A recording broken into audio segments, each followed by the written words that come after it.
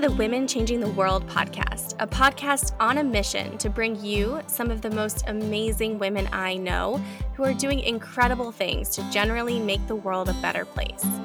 From corporate sustainability to straight up magic and everything in between, you'll meet the real life humans who are birthing the new.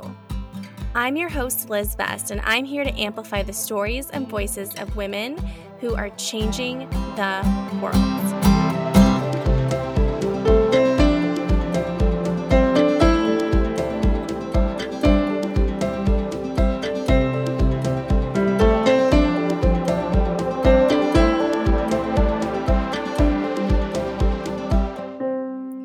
Today on the Women Changing the World podcast, I am sitting down with Carrie Majewski, founder of Women in Leadership Nexus and Door-D. Carrie and I talked about so much stuff from how you can use futures thinking to reimagine your career, to how we identify the Door-D moments in our lives and careers and what we do with them when we see them, to how she came to have her own portfolio career filled with optionality and things you may want to consider if you're hoping to do the same. Again, we had a blast having this conversation, and I hope you enjoy it as much as we did.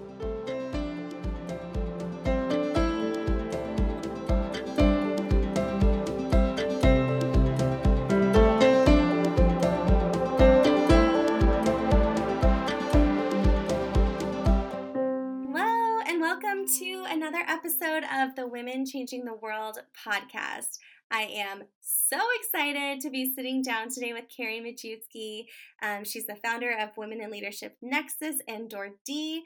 And I've chatted with her before, and Carrie, I'm just so excited for our conversation today. I'm so glad to be here. Thank you so much for having me. Of course, it is my pleasure. Before we jump in, would you mind just briefly introducing yourself to our listeners? Yeah, so I would say that kind of my whole story and narrative has always been around community building and really figuring out how to bring amazing people and teams of humans together to enact powerful change. So that's kind of like what motivates me. I've always found through my work ways to bring great people together and just think about how can we channel disruptive thought patterns and really enact the transformation that the world most needs so desperately right now. So I feel really fortunate that I lead an international women's association, the Women in Leadership Nexus, that's really all about that community and driving women's career velocity. And then I recently launched my newest leadership coaching program, which is called Door-D, which is all around helping women find invisible career pathways. I love it so much. I feel like we were introduced by a mutual friend, Hannah Wells, who I hope will be on the podcast soon, or by the time this comes out, may have already been on the podcast. And I just feel like there's so much overlap in the things that we're passionate about. We can keep all day about women in leadership, women in community, and I'm super excited to talk in particular about invisible career pathways and how we can use futures thinking as we think about our careers. Yeah, it's like the timing has just never felt more right now for futures thinking and disruptive leadership models. And then I love when worlds like ours collide. It's the best. It's always what kind of lights me up is when we're able to find strangers across the globe that just, do the same work and care about these macro movements that are so important right now. Totally. And I think as challenging as the past couple of years have been, it has been a strange gift of this time that I feel like I've experienced and benefited from so many virtual collisions that may have been coffee chats in another life, but may not have been. Right. I know everyone's just a Zoom away now. It's great. Totally. Well, I have to ask, I'm genuinely really curious what your answer to this will be, but because this is the Women Changing the World podcast, I always open with, if you could change one thing about the world, and I'm not a stickler on the one thing, but generally one thing, what would be the one thing that you would really like to change? I love the question. I love that you're making me choose one because there's probably like 10,000 I would love to discuss with you today. But I think the one that I always come back to is I want to see the literal eradication of toxic workplace cultures. Like, I can't stand it anymore that there are these businesses that have existed from whether it's the dawn of time or their new organizations, but in their fabric and DNA, it's just like harrowing leadership principles and, corporate constructs that reinforce just disempowering of employees and keeping people siloed and not promoting psychological safety. And I don't get how these businesses still exist. And I think what I'm so happy about is because of these movements like the Great Resignation and the reinvention, people are saying enough is enough. Like, I'm not going to tolerate these horrific workplace constructs anymore. And I love that, but I want to make sure that we're not just defaulting to an opt out, in that so many, especially women, are literally just saying, I'm walking away forever. I'll start my own business. And that's great. But I'd also like to say that we shouldn't have to walk away. We should instead also make sure that these businesses are really being held to new standards. Because we need all types of workplace environments that light us up at the individual level. And I want to see them gone. I want to see them have their day. Totally. I love that. That's actually the first time I think we've had this answer on the podcast. Oh, But I love it. And I think, so much of what brought me into the coaching space was feeling like I watched so many women land their dream jobs and then burn themselves out to a point where they literally just had to walk away. And so I so appreciate that, and like the vision of what the world could look like if that was just no longer a thing. Like, what a concept. Right. I always thought about this elevator concept where, and I grew up in New York, so I think that's partly why like New York City office buildings are just like deeply embedded in my mind space. But I always thought about like all these people in, New York City office buildings that pack into the elevator, back in the days at, 8 a.m. with their coffee in their hand, and they're all going up on these floors and they're all getting off at different floors and they're walking into different offices. And the part that like always really upset me was maybe in that elevator, there's one person there who woke up with such excitement to get to go to work and be with their coworkers and be living, as you said, their dream job, right, in their dream environment. And yet the other 30 in the elevator are literally like physiologically not happy to be going to work. And yet they all work in the same office building. They're all in the same elevator. And that's what I've always wanted to change, is that I want the one person to become the norm and not the rarity, so that incredible workplaces are what we demand and expect, and that the rest of those businesses become obsolete because we won't tolerate it anymore. We'll walk away towards the good organizations. Mm-hmm. I love that. And I really do hope that some of what we're seeing right now is like a sign that we are headed in a direction where that will be the case. Yeah. Well, I'd love to hear a little bit more about Women in Leadership Nexus and like what the organization is, how it's evolved over the past few years. Yeah, so the Women in Leadership Nexus just turned 5, and it's funny, my why for starting it is really similar to that elevator analogy I just gave you, and that I had, kind of got thrust into leadership in my young 20s, and I was suddenly acutely aware of everything that we're taught to chase, and then what happens when we get it, but it's not in a healthy environment. And I was kind of living this really strange reality where I loved my team that I was building. I loved a lot of the work I was doing, but I was in a really patriarchal, toxic environment.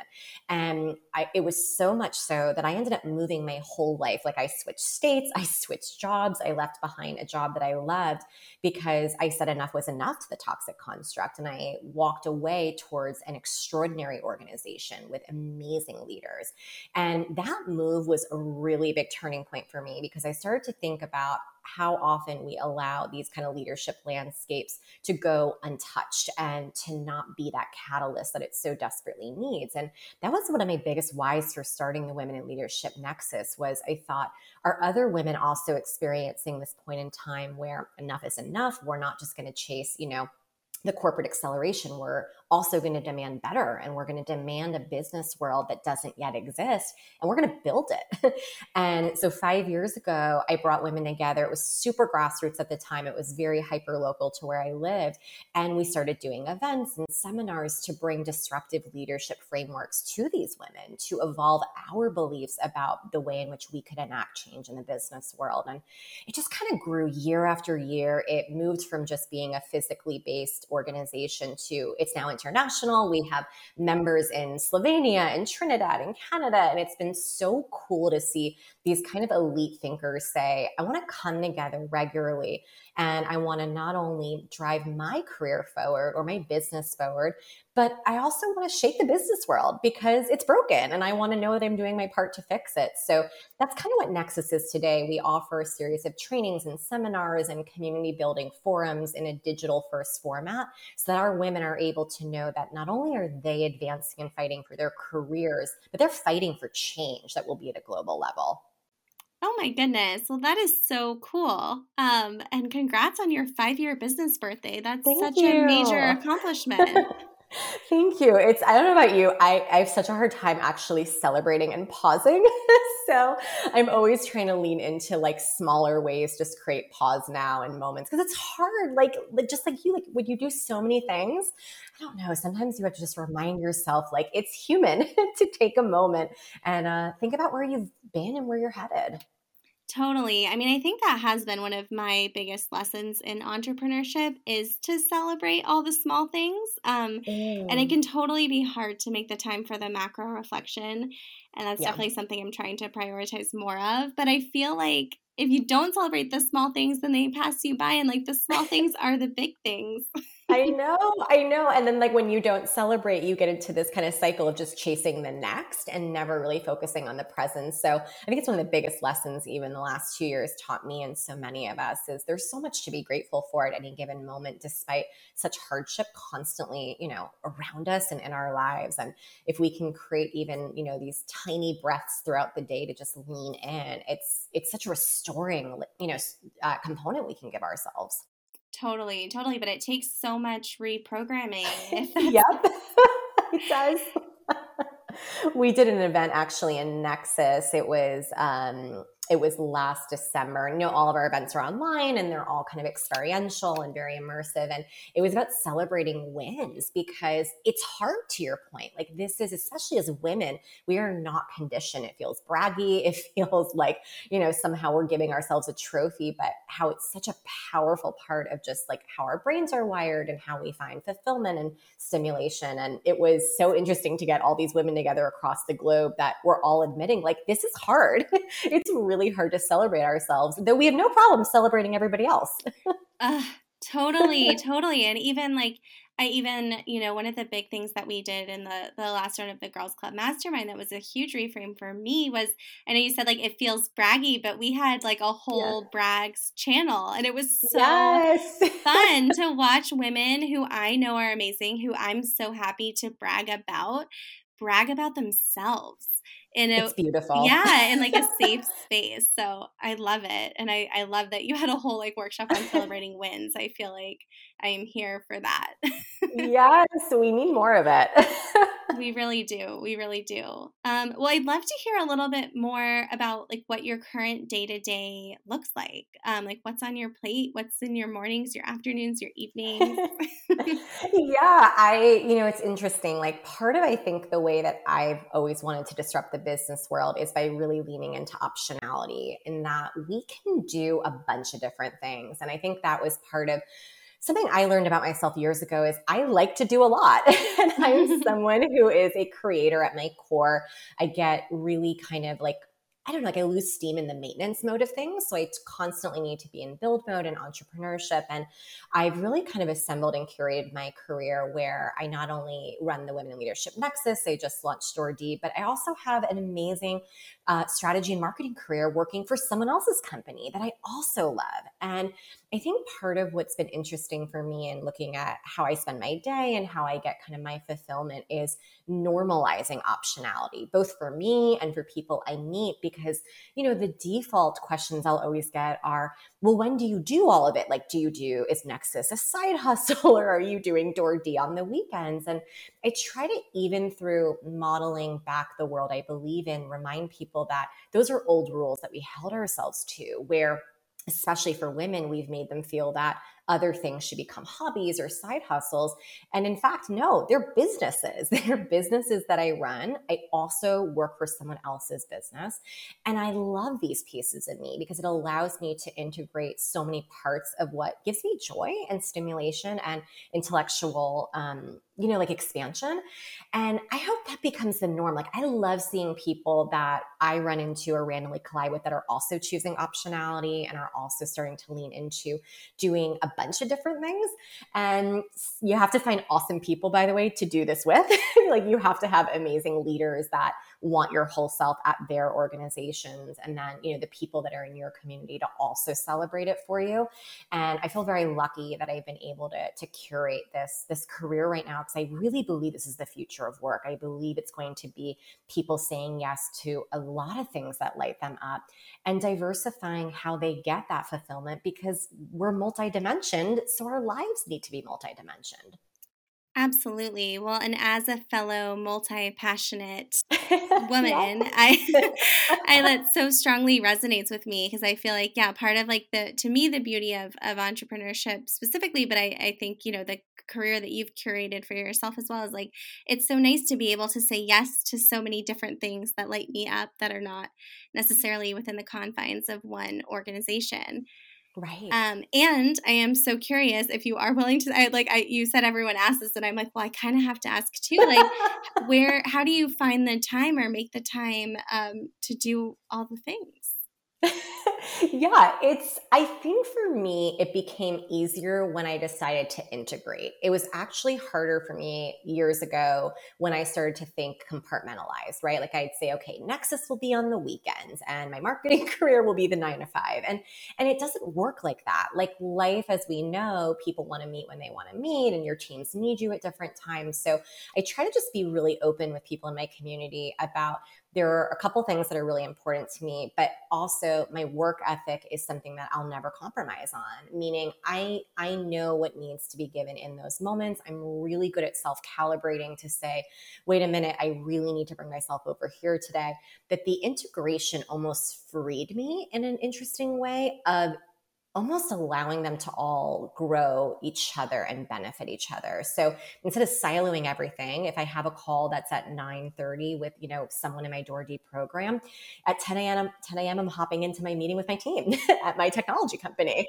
And it's made it easier. I definitely make sure I do checks and balances. Like, if my team is ever saying things like, hey, your schedule looks really full, that's a radar, right? Like, that's an alert to myself that my integration is not going in an equitable favor. So I try to be like super, almost like have a radar system that can go off. But then I also really try to lean into the notion of working the hours in which we're most naturally awake and ready to do our most important work. And for me, I'm a morning person, so I'm able to hop online and get a ton of stuff done for Door D and Nexus before my team ever has woken up. So I try to like balance that, but I don't think it's easy, to your point. I think it's a choice you make to say, if all of these things, light me up and are important to me, then I have a responsibility to all of these parts as well, that I'm not letting the people down that are supporting this life that I've curated.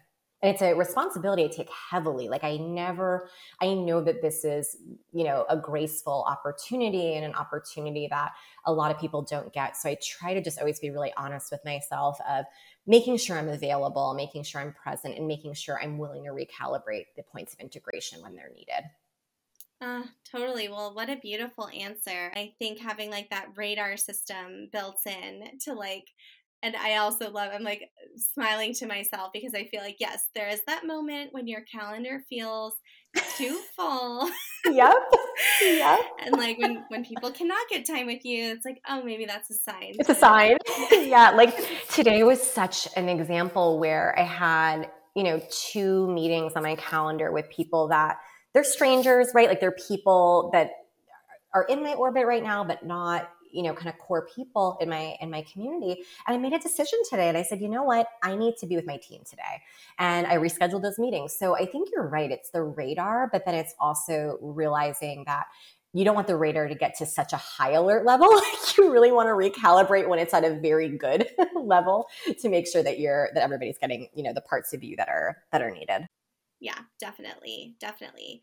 Well, I feel like you alluded to this a little bit in your intro. And one of the things that I love on this podcast is hearing like the full version of the story of how you got to be where you are today.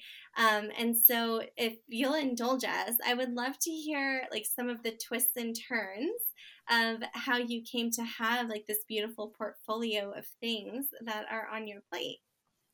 Oh, well, thank you. Thank you for that term. I love that, portfolio of things. I'm going to use that.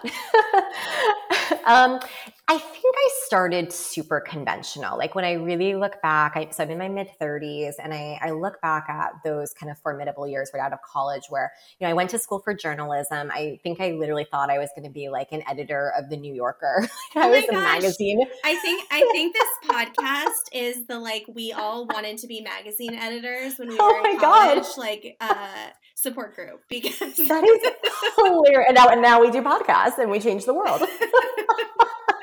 Totally. Found a different lever. But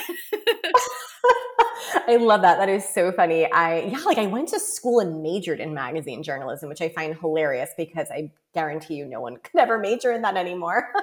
But I think I was a storyteller, right? Like I always loved writing. I love telling stories. I love anything that uses my communication strengths. So when I graduated, it was, of course, 2009. It's like the worst time to graduate. Yeah, and we also need to start a club for that. Okay, great. Because I'm still processing. I think a lot of us are. Yep. So you get it. And oh my God, it was just such a crazy time. And I'll never forget like getting that first job at a hyper local newspaper. And I was like the cub reporter. And back then I was super linear in how I thought about my career because we were taught to do all of those things. We were taught to get your entry level job and like pay your dues and have your first like 1 year negotiation. And I just kept checking off like all of those things. I always laugh at this moment where I met with my editor at like a library because I wanted to negotiate my salary. It was the first time I was ever negotiating. I was so nervous. I had been there a year, which, back then you have to be at a place a year because that's what we're taught. And I was like ready with my PowerPoint presentation that I printed out for him, talking about why I deserved like a 5% raise on God knows how low the salary was at the time. And I think like these early years just reminded me, like I got really good at playing the game that we were all taught to play. Like I could see the way you're supposed to progress your career where you pay dues, you make your way up. And then the minute you get that first opportunity, you say yes, even when everything's telling you run the other way because it puts your career on the map. And I had that moment. Like I had ended up stumbling into marketing a few years after being a newspaper reporter. Because I think that's also a logical like next step from the magazine woes and the newspaper woes where you think, okay, well, I can be a marketer because I'll keep writing and I'll just tell stories as a marketer. And I always think that was such a pivotal moment because it was the first time in my career where I had now a job in an industry that I had never taken a single college class in. So this began kind of my unpacking period, I think, of realizing like, wait a minute, were we taught lies? Were we taught that like we can't change careers and that like we have to, pick a major when we're 18 years old? And all of this kind of started rattling through my head. And I think where it really kind of culminated for me was when I got that first leadership opportunity. I was 25 at the time, and a media company that I had worked with previously came back to me to say, will you come and start a content marketing agency within our 40-year parent company? And will you hire your own team and launch all of our products and our services? And I'm like, do you guys know I'm 4 years out of college? Like, I barely know what I'm doing. But I was like, oh my God, like opportunities like this do not happen. And, I was promised all the things we were taught, which was the fancy title, the big salary, the office next to the CEO, my first opportunity to hire an entire team. And I'll never forget, like I said yes, shaking in my boots. That was my first, I think, experience with just any fear of like, can I do this? And will I be enough? And had I not done that, I wouldn't be talking to you today. Like that was that moment I look back on and think it started my whole career for me. I ended up spending 3 years building, a content marketing agency. It was my first chance at entrepreneurship, but on someone else's, within someone else's walls. So it was almost like this MBA program where I was getting, a chance to be a leader and build products and services. And I loved it. And I think that, fast forward a few years later, I kind of kept following that pattern of joining companies where I could build, where I could grow. And so I never joined to maintain. I always joined to take them to the next level, whether it was the next level of their marketing strategy or their service portfolio expansion. I was, kind of drawn to this notion of intrapreneurship for other businesses, which I think stoked the fire of, well, wait a minute, I should be an entrepreneur too. So, wait, I've kind of been doing this with like a little bit more safety for a minute. Yeah. And I think like the story, when I look at least on these kind of first, 15 years, so to speak, has been, fighting this current of not just chasing things I was taught to chase, because that was the earlier part, and now starting to chase based on choice and things that I actually want. And that feels super freeing. Like, as an example, I know with myself, I don't ever want to go work for a big organization like a Google or Facebook. Like, I am not heart drawn to organizations where you're a number. My passion is startup or mid-market, where like that impact can be felt immediately. And that's something that I now know about myself, that the world tells you you shouldn't chase. The world tells you go get the big logo and claim that you work for them. So it's been fun to kind of like renegotiate my beliefs with how we were taught to accelerate our careers. And I think that's why probably my worlds integrate really powerfully for me, because I'm modeling and teaching in the work I do with Nexus and Door-D the very construct that I now believe in and what I'm able to, actually live out. And it just feels more fun, to be honest, to say, screw the rules. Like, let's build our careers on our choice by our rules before everyone told us how we were supposed to build them. Absolutely. Well, I love that so much. And I think, for so many of us who graduated when we did, there like were rules, but like everything was broken. It was like, yes. like it was so clear to me, even at, 21, that, I was told like, oh, you just get a college degree. And then like, it doesn't really matter. I was taught like, it doesn't really matter what your major is, but like Right. someone's going to hand you a full-time job with benefits. And that was not true. Nope. Definitely not in 2009.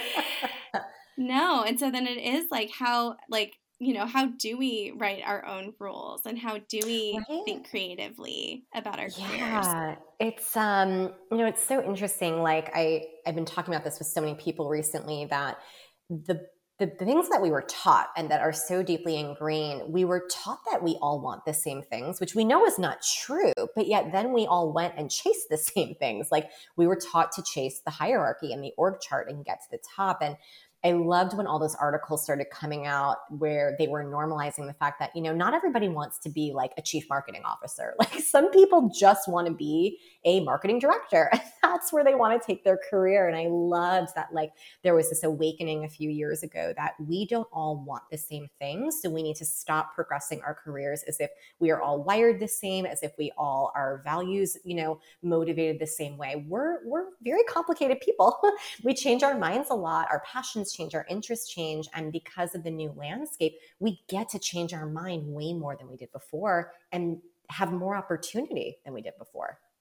We really do. And I it's funny that you say that this movement a few years ago, because I don't know that I was tapped into that moment, but I think the thing that I have been following with a lot of interest in the past few months is this idea of like the rise of the anti-ambition age. Yes. And all of these like women in particular, but not exclusively women, who are being offered, and I've had conversations with friends and clients like who have directly had this experience of being offered more responsibility, of being offered like, the big title, the big promotion, the team, whatever the thing is, and actually sitting with themselves and being like, I kind of don't want it. Yeah. Yep. Anti-hustle culture. Yep. Yeah. Like, actually, I really want to, I like kind of like the balance I've achieved right here. And like, what if I just enjoyed this? Right. Oh my God. And like what empowerment when we say no to things that we thought we were supposed to say yes to. And I love that example you gave. I was talking to two people recently that similar, like just turned down amazing executive roles at organizations because they did a little gut check with themselves to realize that they just keep saying yes to the same thing over and over again. And then once the honeymoon period ends, it's the same feeling of burnout and exhaustion and a lack of fulfillment. And I'm like, there's a bravery that's happening now. Like, I'm so excited about that, of people just realizing I get to be me and I get to celebrate all parts of me. And that means saying no to things that don't serve me and saying yes to that which lights me on fire, and like being really intentional with that and not making excuses in terms of not being yourself, like owning that you can be yourself. And like and having the opportunity in some organizations to like truly be your whole self, and Yeah. also learning to prioritize parts of yourself that are not your career after like for so many people for so long, like our careers were such a big part of our Oh identities. yeah. Absolutely. I mean, it's so damaging when you think about how titles and industry have just been so ingrained in like our sense of being and belonging. And then if that's ever changed or taken away from us, it can be a really hard time to like hold the mirror up and figure out who you are without those things. And that's why I'm such an advocate for like whether it's anyone that has hobbies or passions or board service or community or business, like do other things, like always make sure that your career and the way in which you want to kind of move forward in life has multiple parts of you so that your identity is fortified by who you are and not who somebody else told you that you are. I think that's such wise advice because I still remember after I left my first corporate job where I was for 6 years, I had the privilege of like taking some time and traveling, but I remember distinctly like being on this trip and thinking to myself like I feel like I'm remembering who I am, Yeah, right. and I didn't Oh my realize I God. had forgotten. Yes, yes. There is a part of so my Door Deep program, which is a small group program. It focuses on really a lot of what we're talking about, like finding invisible career options. And one of the parts of my methodology talks about reclaiming your archetype, which is everything you just said, and it's centered around this notion of we start borrowing other people's archetypes. Like we literally progress our careers based on how other people have progressed it. We sometimes wear the costumes and clothing of other people because we were told like that's who we're supposed to be. And part of how we start to see invisible options and options that are most in tune to who we are is we have to remember who we are, to your point. Like we have to remember before all these things were told to us and like doled upon us, what did we actually care about? What did we actually want to chase? Because so much of what we're chasing, they're not our beliefs. They're just beliefs that we were told we were supposed to uphold. And I think one of the most exciting things that comes is remembering who you were, exactly as you said, and then figuring out what you want to do with that, because that's the hmm fun part. Totally. Yes, I love that. And I feel like I've been like trying to exercise self-control and not just jumping into door D immediately, but Yeah. since you brought it up again, I would love to talk a little bit more about door D. And I actually, because I know the answer to this and I think it's really interesting. Can you tell us like where door D came from? And then would love to hear like what a door D moment is. Yeah. So I was speaking at a keynote, I was doing a keynote conference, I think it was 4 years ago, almost to this day, which feels like another lifetime with the last few years. But I remember I was talking about the tenets of New Age leadership, which was kind of, based on all the things that we've been talking about in my work through Nexus. And it's so funny how we find things because when I was preparing my keynote, the concept of Door D just came to me. And I wish I could say like I agonized over it, but like suddenly there the concept was in my mind. And for me, this concept was that we are so often at forks in the road. We're at, critical moments in our career where we have to make a choice. And typically it's when our back's against a wall. And the way that I thought about it at the time was there's always door A, which is stay the course. So a lot of times your fork in the road is you don't love your job anymore, or something is just, not sitting well with you. And door A is like, oh, I'll do it in another few months, right? Like I'll make it work. And then door B is I'll get a new job. I'm going to leave it behind. And then I thought sometimes there's a door C. Like very rarely do I think that there's another kind of parallel pathway, but it's there if you look. And typically it's still very conventional. It might be get a lateral career move in the company that gets you into a completely different department. Or if you're an entrepreneur, launch 3 service offerings at the same time because you can't make up your mind.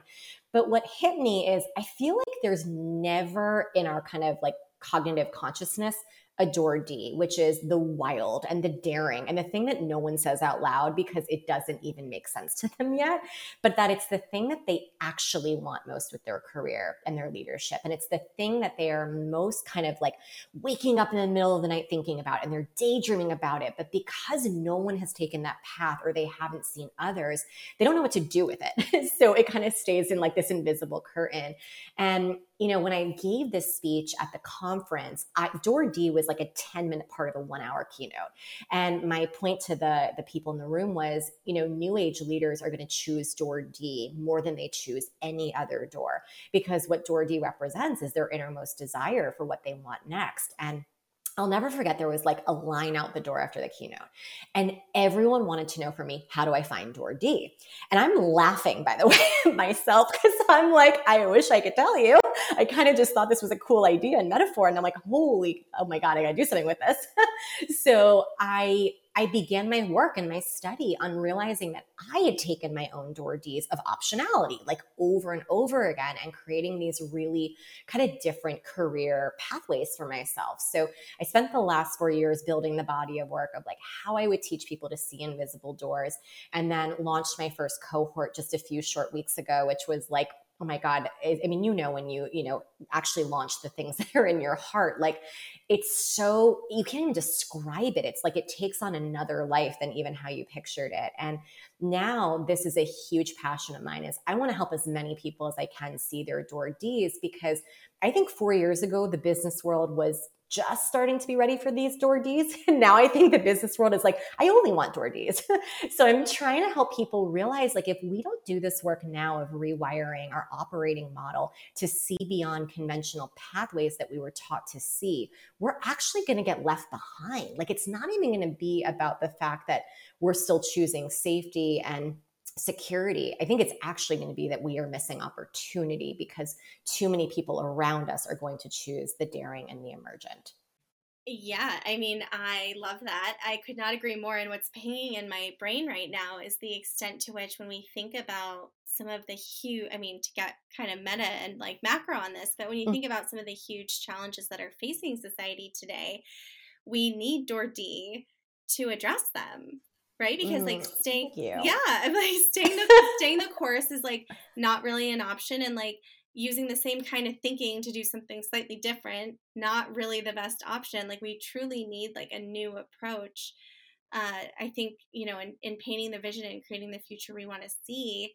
And I think that's so cool that you're helping people like on an individual level identify these moments for themselves. Well, thank you so much for saying that. I think what's so powerful right now is this notion that we have choice, as we've said. And like there is a kind of perfect storm that has happened in the last few years through the, tumultuous times and the trauma and the hardship. Like there is now opportunity, and we saw things that we can't unsee. And we've also witness this kind of empowerment of an era of individual choice and people rallying behind that. So I think what I'm most hopeful for moving forward is that as leaders and individuals, we say we don't have to keep playing someone else's game. And in fact, that game is really harmful. It was set by men. It was set by a lot of people that wanted to uphold hierarchy and patriarchy and sexism and racism and all of it. And that if we keep following these pathways, we uphold those systems versus saying, what do we want? And how do we want to curate our life on our terms, knowing that the doors are now, flinging open at a greater pace than they ever have before. So what I also try to remind people is no one is meant to understand your door D, and you have multiple door Ds. Like you're going to keep being able to take them over and over. And part of normalizing your door D is just starting to talk about it and say it, because people aren't going to understand it. That's when you found a door D, is when you don't understand it and when people around you don't, because that means you're taking a divergent pathway that really serves you. Mm-hmm. If someone's listening right now and they're like, I think I might be having a Doordee moment. Like, how do I know if I'm having a Doordee moment? What Oh would my you God, I say love to that them? question. I think a Doherty moment is you're starting to think about where you're taking your career or your leadership next, and it feels both dreamy and divine and delicious and also so scary because you can't recall past experiences with it. Like it feels like it's taking you away from something that you were used to building. And I would say anytime you get kind of these like Doherty nudges of like, what's knocking? What's over there? Just pause, like take a Doherty pause to say, what am I feeling in this moment? Because a lot of times the heart and the mind and the body are sending things to you that we just ignore. That there's a physicality that happens with a Doherty nudge. Like there is something happening in your body typically when you think about this other option that feels very different. And again, it's that kind of mixture of unbridled excitement and like, oh my God, what would that mean? And a lot of times Dohertys show up as the blocker. So you'll see an option and say, well, I couldn't do that. Or it would mean starting over. Or, well, I wouldn't be able to make money if I did that. So like whenever those questions or those statements start popping up, it's typically a sign that you've stumbled upon something invisible because your mind is trying to get you back to door A and door B. Like that's how we were wired, was to choose convention and choose the pathways that we've seen. I love it. I love like looking at those blockers as like an invitation to go deeper.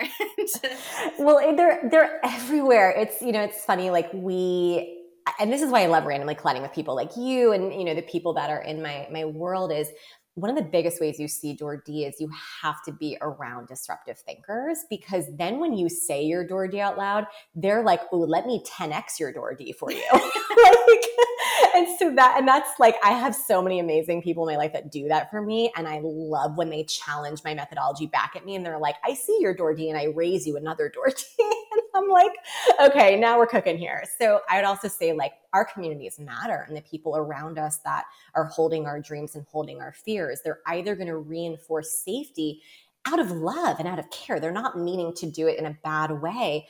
But if we're not careful and we have people that keep us at the fork in the road the way we were taught, we don't get out of our own way. So that's why we need these different types of thinkers around us that hear these dreams and really create space for it to not just be something we say, but something that we can act on eventually. Yeah, I mean, absolutely. And I think the blockers, like as you alluded to, like they can be people, like, other Yes. people reacting too. I think like the counterpoint of the people who believe in possibility and who 10x your Doherty are the people who are like, what do you mean? Yes. They're like, tell me more. Our mutual contact, Hannah, I always give her credit. I'm like, I think she made Doherty a verb, or I don't know what the grammar is, but I'll never forget years ago when I first told her the idea, it became part of like our routine girls catch up where, we would talk about options and she'd always say, well, that's nice, but like, let's Doherty it. And I was like, oh my God, what does that mean? So fun. So fun. Well, and I feel like especially like with the Hannah shout out, which we now have like 3 of, and I love it. She introduced us during your 30 coffee chats in 30 days challenge, which was such a fun collision. So fun. Yeah, and I'm suspecting now, having like gotten this deep into our conversation, that in some ways doing that may have been a Doherty moment, an experiment for you. But I'm curious, like, what did inspire you to do the 30 coffee chats in 30 days? And what did you learn from that experience? Oh, it was so fun. You are so right. I had a big Doherty blocker, which was not launching Doherty. So here I was. I had built my whole program. I was like in my mind ready to launch it, but I wasn't launching it. And I knew I had to jolt my operating system. And part of the ways that I jolt my operating system is I like to create random collisions with people that I can just kind of connect with and hear their perspectives. And I think what it really did for me was a few things, but the first was that it gave me that reminder that I cannot not birth Doherty.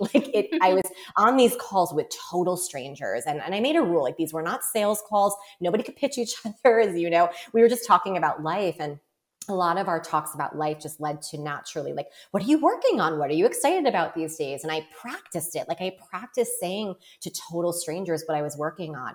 And what was so powerful was strangers would look back at me on the Zoom, the Zoom room, and say, you are sparkling right now. Like, you need to do this. And I thought, this is insane. Like, if strangers can pick this up in me, I have to birth it. And I think that that's what the 30-day challenge was, is I wanted to rock my system. I believed I was going to meet people that were going to literally change my life. And I went in with that belief. I went in with the belief that 30 minutes could change my life. And it has. Like, I've met, like you, the most amazing people.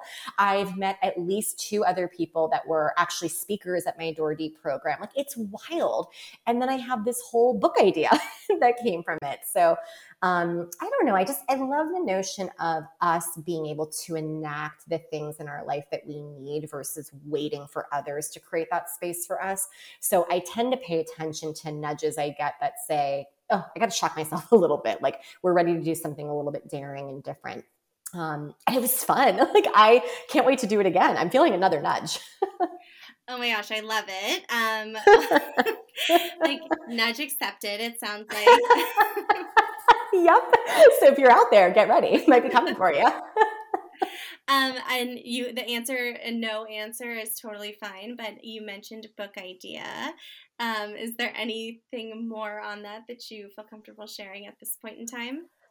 Oh, wow. What a question. It's funny. I've had a couple book ideas over time, but something I've been leaning into recently is there's something about the power of connection that I just continue to be like blown away by. And especially now that connection does not have to have physicality attached to it. And that's been really helpful for me, as meeting all these strangers online. Like, some of them I told my biggest dreams to, and they told me their biggest dreams, and we are now thought partners, and we're people that talk all the time. And I don't know that I'll ever meet them in person, and somehow, like, they're in my top circle of influence now. So I don't know, I've been toying with something in this notion of connection, and that it's so much bigger than we think it is, and that it holds for us so many opportunities that I don't think we're aware of if we really leaned into the power of connection. So, one of many ideas, but I will definitely keep you posted. I love it. And I'm like, if you want to write a book just about Door D, like, I can literally see the cover in my brain right Yes. now. So. Yes. I did have a book title originally that was called like See, Choose, and it was called like Door D, See It, Choose It, Enter It. So there's definitely some sort of Door D vibes or a Door D book that will be birthed at some point. Oh my gosh, I love it. Well, and I'm curious, you're like into the first cohort of Door D. Yeah. How is it going so far? Oh my God. I'm never going to forget this first cohort. Like, these women are giving me more than I think I'm giving them, just in terms of they're showing up with such a bravery and openness that I don't think I realized you need to do the Door D work. Like, you have to really put full trust into the container, the people that are in your cohort, that you are going to lean into figuring out your blockers, the parts of you that you forgot, the things that you want to say out loud that you've never told another soul. So it's very emotional. Like, there's a lot of people saying things that they've never heard out loud that they've said. And there's a lot of hard questions that they're having to ask themselves in terms of looking back at past choices and why they made those choices. So I'm blown away by this first group. I mean, this first group is the reason that I didn't want to wait to launch the second cohort. And I think what they've reminded me is that this is work that can come from either kind of a source of moving away from pain, meaning you are exhausted, you're ready for something different, you want to take a stance, but it can also come from a desire to move towards gain, where everything's going right, but you want more Door Ds and you want more options. And like, that was really cool. I didn't really know which side was going to attract people more. And I love that we have both sides there, because they're balancing each other out, and they're reminding each other in the cohort that we don't just choose Door D in a moment in time.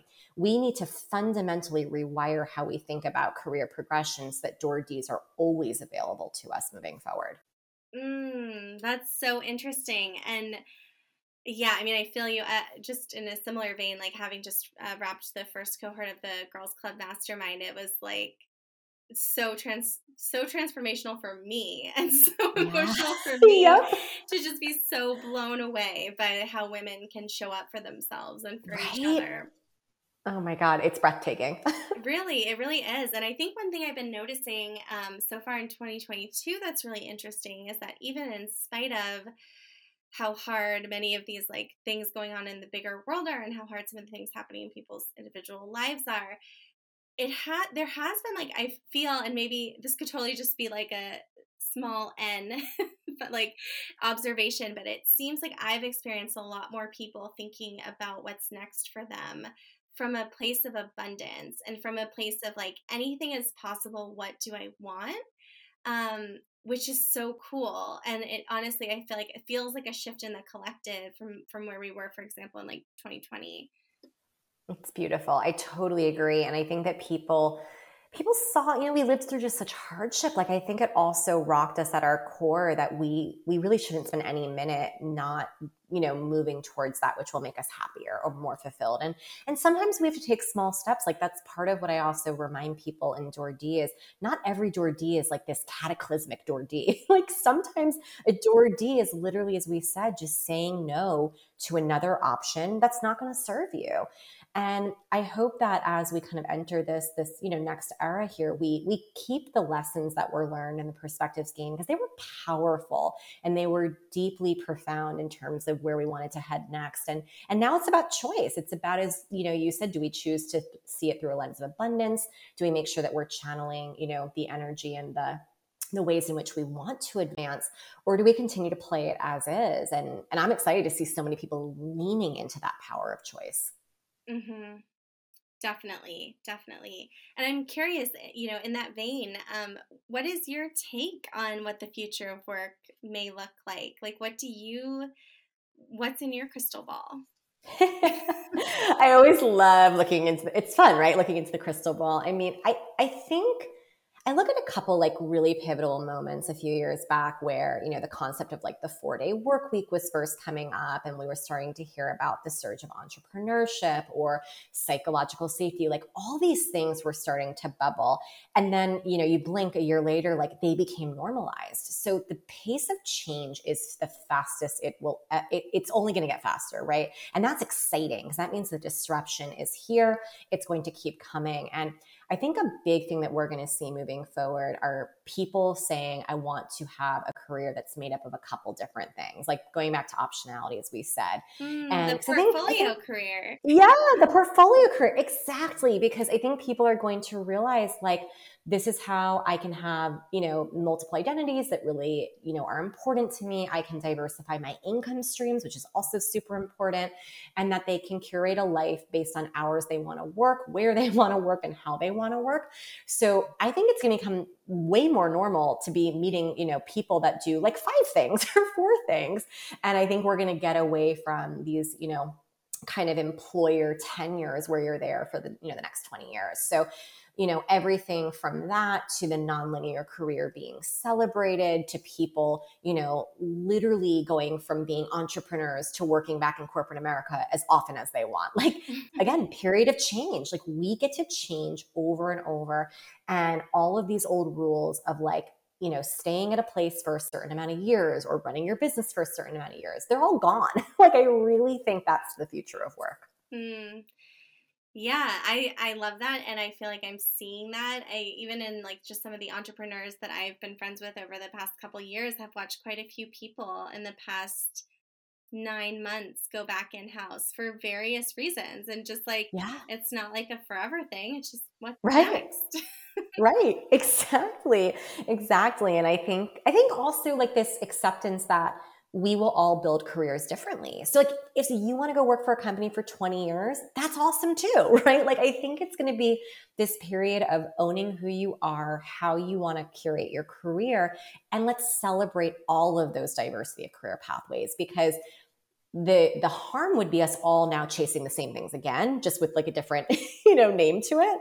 And I'm excited to see this kind of period of individualization where we can really honor all of the ways that people want to advance and not judge them anymore.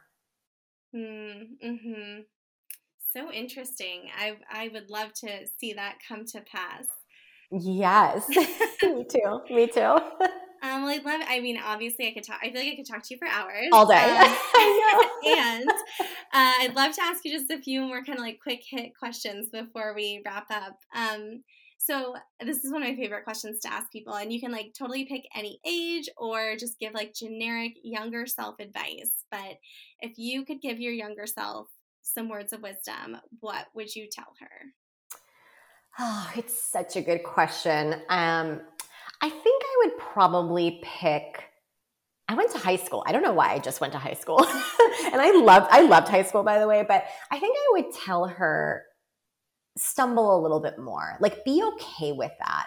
I was such a perfectionist, and it's still something I'm battling constantly, but it really kind of formed in those early years. So I think I'd say, like, don't study for the test. Like, it's okay if you don't get a good grade, or like show up late to dance team practice. Like, all of these little things that I think could have just softened me a little bit back then. Because it is okay to be 5 minutes late. Like, the world is not going to end. So I think I would have softened those areas a little bit.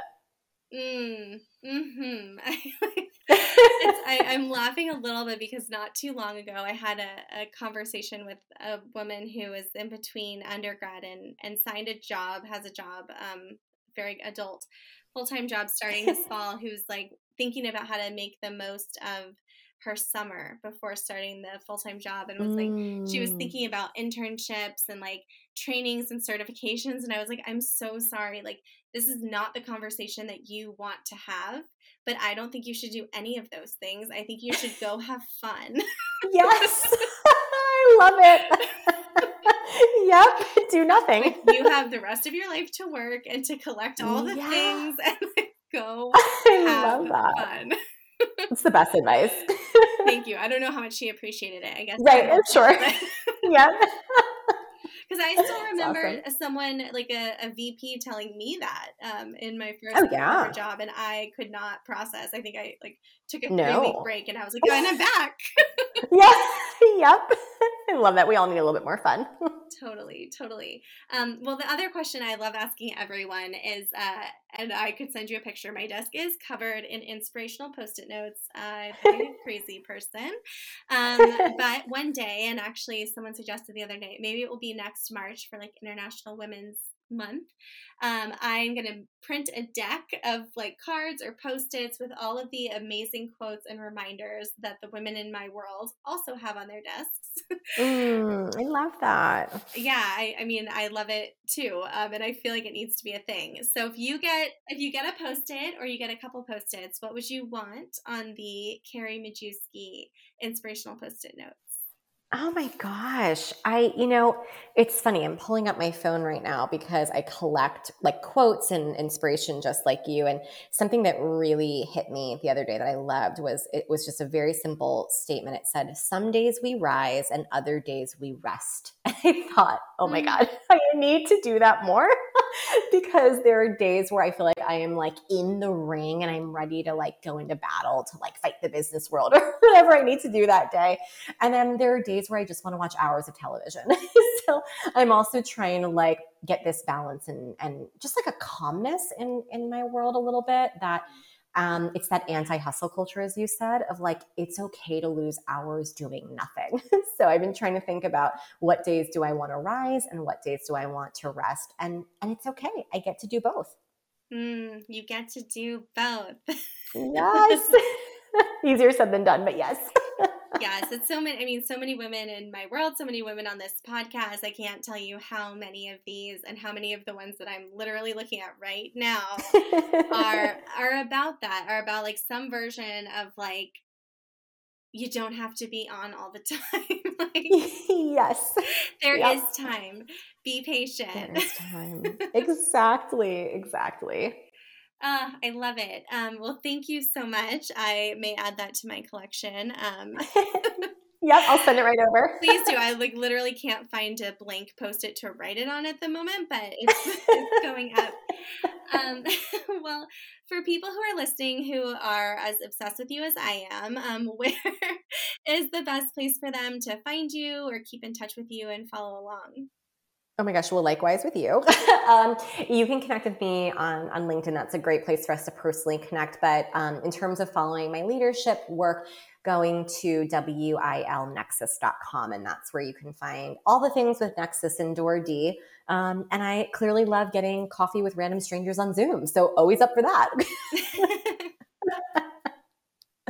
I love it. Well, we'll definitely include the links to both of those in the show notes. And thank you so much, Carrie, for coming on the podcast. It has been such a treat. Oh my God. Thank you, Liz. I could do this all day with you. This was such an honor. I'm delighted to have been able to spend time with you. Thank you. The feeling is so mutual. Thank you so much for tuning into this episode of the Women Changing the World podcast. Please rate and review the Women Changing the World podcast on Spotify, Apple Podcasts, or Google Podcasts, and don't forget to subscribe for future episodes. You can find me on Instagram. My handle is liz.best, that's lis.best, or you can find me on LinkedIn by searching my name, Liz Best. Join my mail list by visiting elizabethbest.com/monthly-meditation, and you'll receive all the latest updates on events, retreats, and opportunities to work with me, plus a monthly love note from my heart to your inbox. I am so excited to keep in touch, and I'll see you in the next episode.